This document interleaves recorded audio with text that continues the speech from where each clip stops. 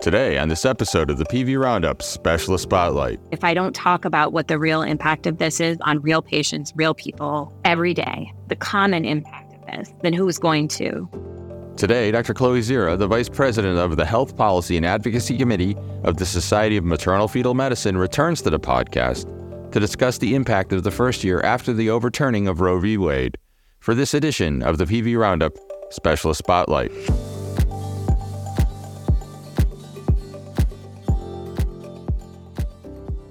I'm your host, Senior Vice President and Medical Director, Dr. Tim Wright, and rejoining me on the podcast today is Dr. Chloe Zera. Dr. Zera is a maternal fetal medicine specialist at Beth Israel Deaconess Medical Center and Vice President of the Health Policy and Advocacy Committee of the Society of Maternal Fetal Medicine. Dr. Zera, welcome back to the podcast. Thank you so much. Thanks for having me again. Great. Well, it's been a little over a year since Dobbs' decision overturned Roe v. Wade. Last we spoke. And I'd like to discuss with you what you've seen in the past year. Is that okay? Absolutely. So first, how has the past year impacted your patients? So I'll be honest, being in Massachusetts, I've been incredibly fortunate because most of my patients have not been directly impacted by this. I will say that we have seen some, although not a huge influx from other states. But most of our patients, if anything, we've expanded access in Massachusetts because of a legislature which sort of saw the need for both patients and providers to be protected. So we've become a place where people know that they can have access to safe and legal abortion. Okay, great. And so that you answered my second question about the practice. So I wanted to know, because I've read the Boston Globe article a couple of weeks ago, what advice have you given your patients who are pregnant who might consider traveling to the very restricted states outside of Massachusetts? That's a great question. I think for people who are in particularly dangerous pregnancy situations, we've never really recommended they travel. But I think being more mindful about where they're traveling to, it has come up in conversation for patients. I think the biggest issue for us in New England is, are there any other states where our patients might live where they might come to us for care? And New Hampshire is the only one nearby where we think about, might they have restricted access to abortion? So far, hasn't been a huge issue, but definitely we do think about it now, which isn't something we had to do a year ago. Right. And so you did mention that there are some patients migrating. Have you or do you know of any healthcare providers who have migrated? That's a great question. I do know of some, actually. I know of it. I know of some providers who were living in states where bans were enacted, who felt like they just couldn't give the kind of care that they felt like was ethical anymore. Or they felt like they weren't able to give their children the safety they wanted to anymore. And so I am aware of a few providers who have relocated. Yeah, and that leads me to my next question, because you're involved in a training program. And what will happen to OB-GYN training programs or even neonatal or pediatric training programs in the states where there are these severe restrictions on reproductive rights?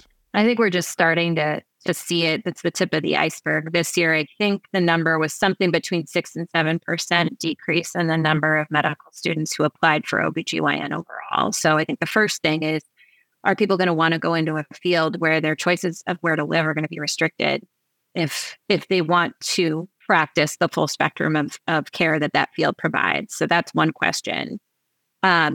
And then the second question is, where do people choose to train? And would people rather go unmatched than train in a restrictive state? And certainly there have been media reports of students who just, and I've talked to students who absolutely will not rank a program that's in a restrictive state. So I think the real problem is if 45% of the trainees in OB-GYN across the country are in a state where abortion is either heavily restricted or outright banned, what do we do 10 years from now when half the OB-GYNs that are in practice don't know how to provide safe abortion care or even maybe manage a miscarriage safely, particularly in the second trimester? So I think we're looking at a crisis in our field, to be honest.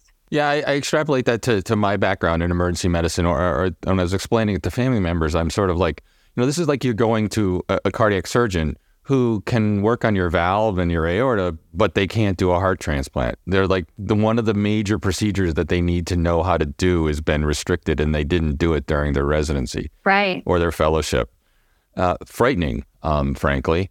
And then the other question that one of my colleagues came up with is that not just OB-GYN specialists, but I mean, what did some of these laws entail for, I know that we're supposed to all do pregnancy tests on, female patients who are of reproductive age, but sometimes things happen and some women get exposed to either therapies that they're chronically on and then they become pregnant, or you need to do a life-saving or a health preserving procedure like interventional radiology or something.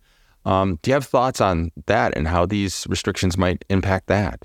I think there are several fields that have started to realize this is going to impact them in some way. I know I've been in part of panels talking to cardiologists about what does this mean for how you advise your patients with, for example, valvular heart disease or a history of cardiomyopathy. What does it mean for your patients with congenital heart disease? I think every field is going to have to start thinking about that. What does it mean for your patients with cancer? What does it mean, I think the fear is what I would never want is for somebody to have limited access to life-saving medical care for whatever condition they have because they were pregnant. And we know that that does still happen from time to time, even in places where abortion is legal. And if abortion is no longer legal in your state, what are the implications of giving, a dose of radiation to somebody or, inadvertently administering chemotherapy? I think we don't know yet. We just don't know. Right. Because I see this as two problems. I mean, the first problem is that, okay, we've saved the patient's life, but, their fetus is, either severely, damaged or there's been a lot of harm there and they want to make the choice to discontinue the pregnancy. Okay. In a place where that's legal, patients can do that. The other part I'm thinking about is the oncologist who, if you go to the extreme, is the oncologist who admit it, are they liable? And I think so there's been a qualitative report published by a group called Answer, which is a group out of the University of California at San Francisco, but kind of preliminary data from providers telling their stories of practicing in states where abortion is restricted. And one of the most heartbreaking ones to me was someone telling the story of a patient coming in with a miscarriage and another provider, I think it was a nurse, if I'm remembering correctly, saying, kind of refusing to even help the patient transfer off the stretcher because of the fear of, if I'm involved in this patient's care, will I be involved in their abortion? And I think that this is what happens when you take things to the extreme, right? It's, at the end of the day, people get scared. And that is unfortunately part of the goal, particularly in a state like Texas, where there's an explicit bounty provision, which is specifically targeting providers who participate in abortion care. So, I mean, and this is in a different topic that we're going to address with another guest, having to do with trans health. But I'm assuming the same discussion has been going on about healthcare records being subpoenaed by district attorneys. I can't imagine it happening in Massachusetts, but I know in Tennessee, and I have this slated for some questions for another guest next week. I can't remember which institution in Tennessee submitted records on trans healthcare. Can you foresee that, or has that been discussed about the same thing about providing abortion services in restricted states? We were lucky in Massachusetts in that our legislature was open to what they call now shield provisions for providers, so that we actually are not allowed to have records subpoenaed relating to this care. And they included gender affirming care in that it wasn't just abortion care. I think they recognized that these are going to be treated very similarly. Abortion care and care for folks needing gender affirmation. And so I think that there are other states that are modeling legislation similarly, trying to protect providers. But, again, I think what we're seeing are two extremes legislatively. States are falling into either we're going to try really hard to be protective and limit that, or we're going to go absolutely the opposite way and mandate, what many of us would consider to be HIPAA violations. So I think there's a lot still. There's the legal aspects of subpoenas and everything, but then there's also just the, we'll use EPIC as an example, EHR compatibility, all the provisions that said we should be able to look at healthcare records from another institution so we don't unnecessarily duplicate services, et cetera. The problem now is, wait, do we actually want a provider in Texas to be able to see that this patient got an abortion this week in Massachusetts? And, the short answer is no, actually. And so what do we do to make sure that people get the healthcare they need and are able to have access to the medical records they need when they need them, but also are protected and aren't having their information shared against their will? It's a tough problem. It is. And it goes exactly against, having worked in the emergency department, I have patients present all the time, have had patients present where I need information because, we all know that not everyone carries all their healthcare information in their head or has, adequate recall or may not be in a state to recall it, a physical state, a mental state. And, at the core of it, even when I was teaching medical students, residents, communication, I'm like, you need to communicate with other specialists or other hospitals who have seen this patient. This runs so counter to that it's almost a cognitive dissonance as a professional. You're sort of like, wow, we're being stopped. No, I'm sorry to interrupt. It's just we're being stopped from providing medical care. Like we can't do our jobs. Yeah. And I had one other question because, one of the things in the emergency department we're always worried about is ectopic pregnancy. Somebody has a, positive test but they're in some pain and, we're like, this is not right. Can we foresee in any of these sort of really restrictive states preventing, a surgery on an ectopic pregnancy? I think that has happened. That's been, again, that report that allowed people to tell their story. You could anonymously submit your story. And so people did. And there were stories of people saying, well, the ectopic isn't hemorrhaging yet. Is that, if she's not anemic yet, does that count as a medical emergency? How tachycardic does she have to be? Like, do we need hypotension before it's a medical? What is the definition of a medical emergency? And we know that that's not something that legislation can define. So I think, we're never going to be able to define a medical emergency legislatively in a way that is wholly inclusive of all of the potential scenarios that we'd face. I think we all know something new happens every so often that we learn from that we've never imagined happening before. So how could you possibly write it into legislation, right? Like it's a total lack of humility to think you could. So that's the tough part. Absolutely. And that's the other thing, having worked in the emergency department, you pick up the phone and you call the expert and they're like, what are you seeing? Because you can give the best history and physical over the telephone, but you as a clinician with your eyes on the patient, your hands on the patient, you definitely can tell what's going on. So I totally agree with that. Switching gears a little bit to some of a good piece of news, I read recently that the FDA approved an over-the-counter birth control pill.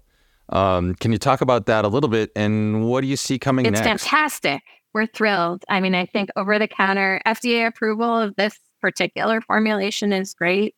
I think ACOG, the American College of OBGYN, has been advocating for a long time for unrestricted access to birth control. And so we're really excited. This is a step in the right direction toward sort of deregulating contraception for people. It's great.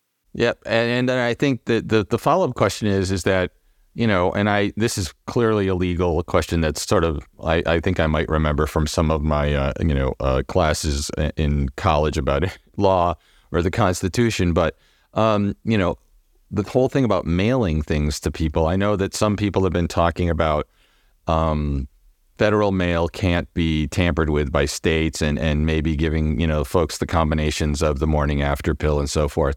What's going on with that if you have any knowledge about that? What I know is that the discussion involves something about the Comstock law. That's about where and it's sort of regulation of interstate commerce versus federal mail protections. And that's basically the extent of my knowledge. I won't claim to be a legal scholar here, but what I will say is I think we're all interested in investigating ways that patients can have less restrictive access to the healthcare that they need, and in ways that are safe and legal. Yeah. And I mean, to look at the other G20 countries, I mean, not even just G20 countries, but other, countries around the world where all of this is, available and or, that's the whole thing about over-the-counter birth control. I was reading the article and it's like, there are a lot of countries that have this. It's like, we've waited this long. What's going on? Any final thoughts as we're into year 2? And certainly would be very glad to have you back in another year or so to see what's going on. Any final thoughts to close out our discussion today? For anybody listening who's a physician in a specialty that doesn't think this will touch them, that really this is going to touch all of us.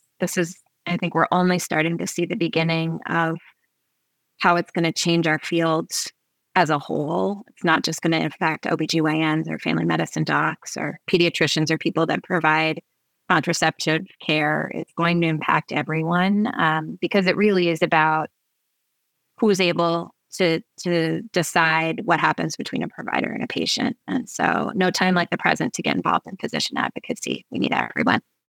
Well, this has been great, as always. Thank you very much. Thank you. And that's today's episode of the Specialist Spotlight. Thank you for joining.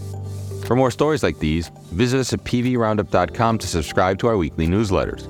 Thoughts, comments, or suggestions, please leave us a review on your preferred listening platform or email us at editorial@pvroundup.com.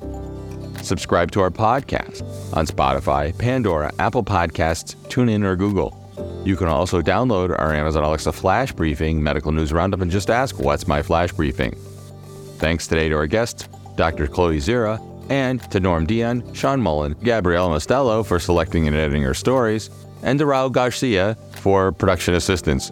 Join me next time for an episode where we cover the latest stories in the world of medicine.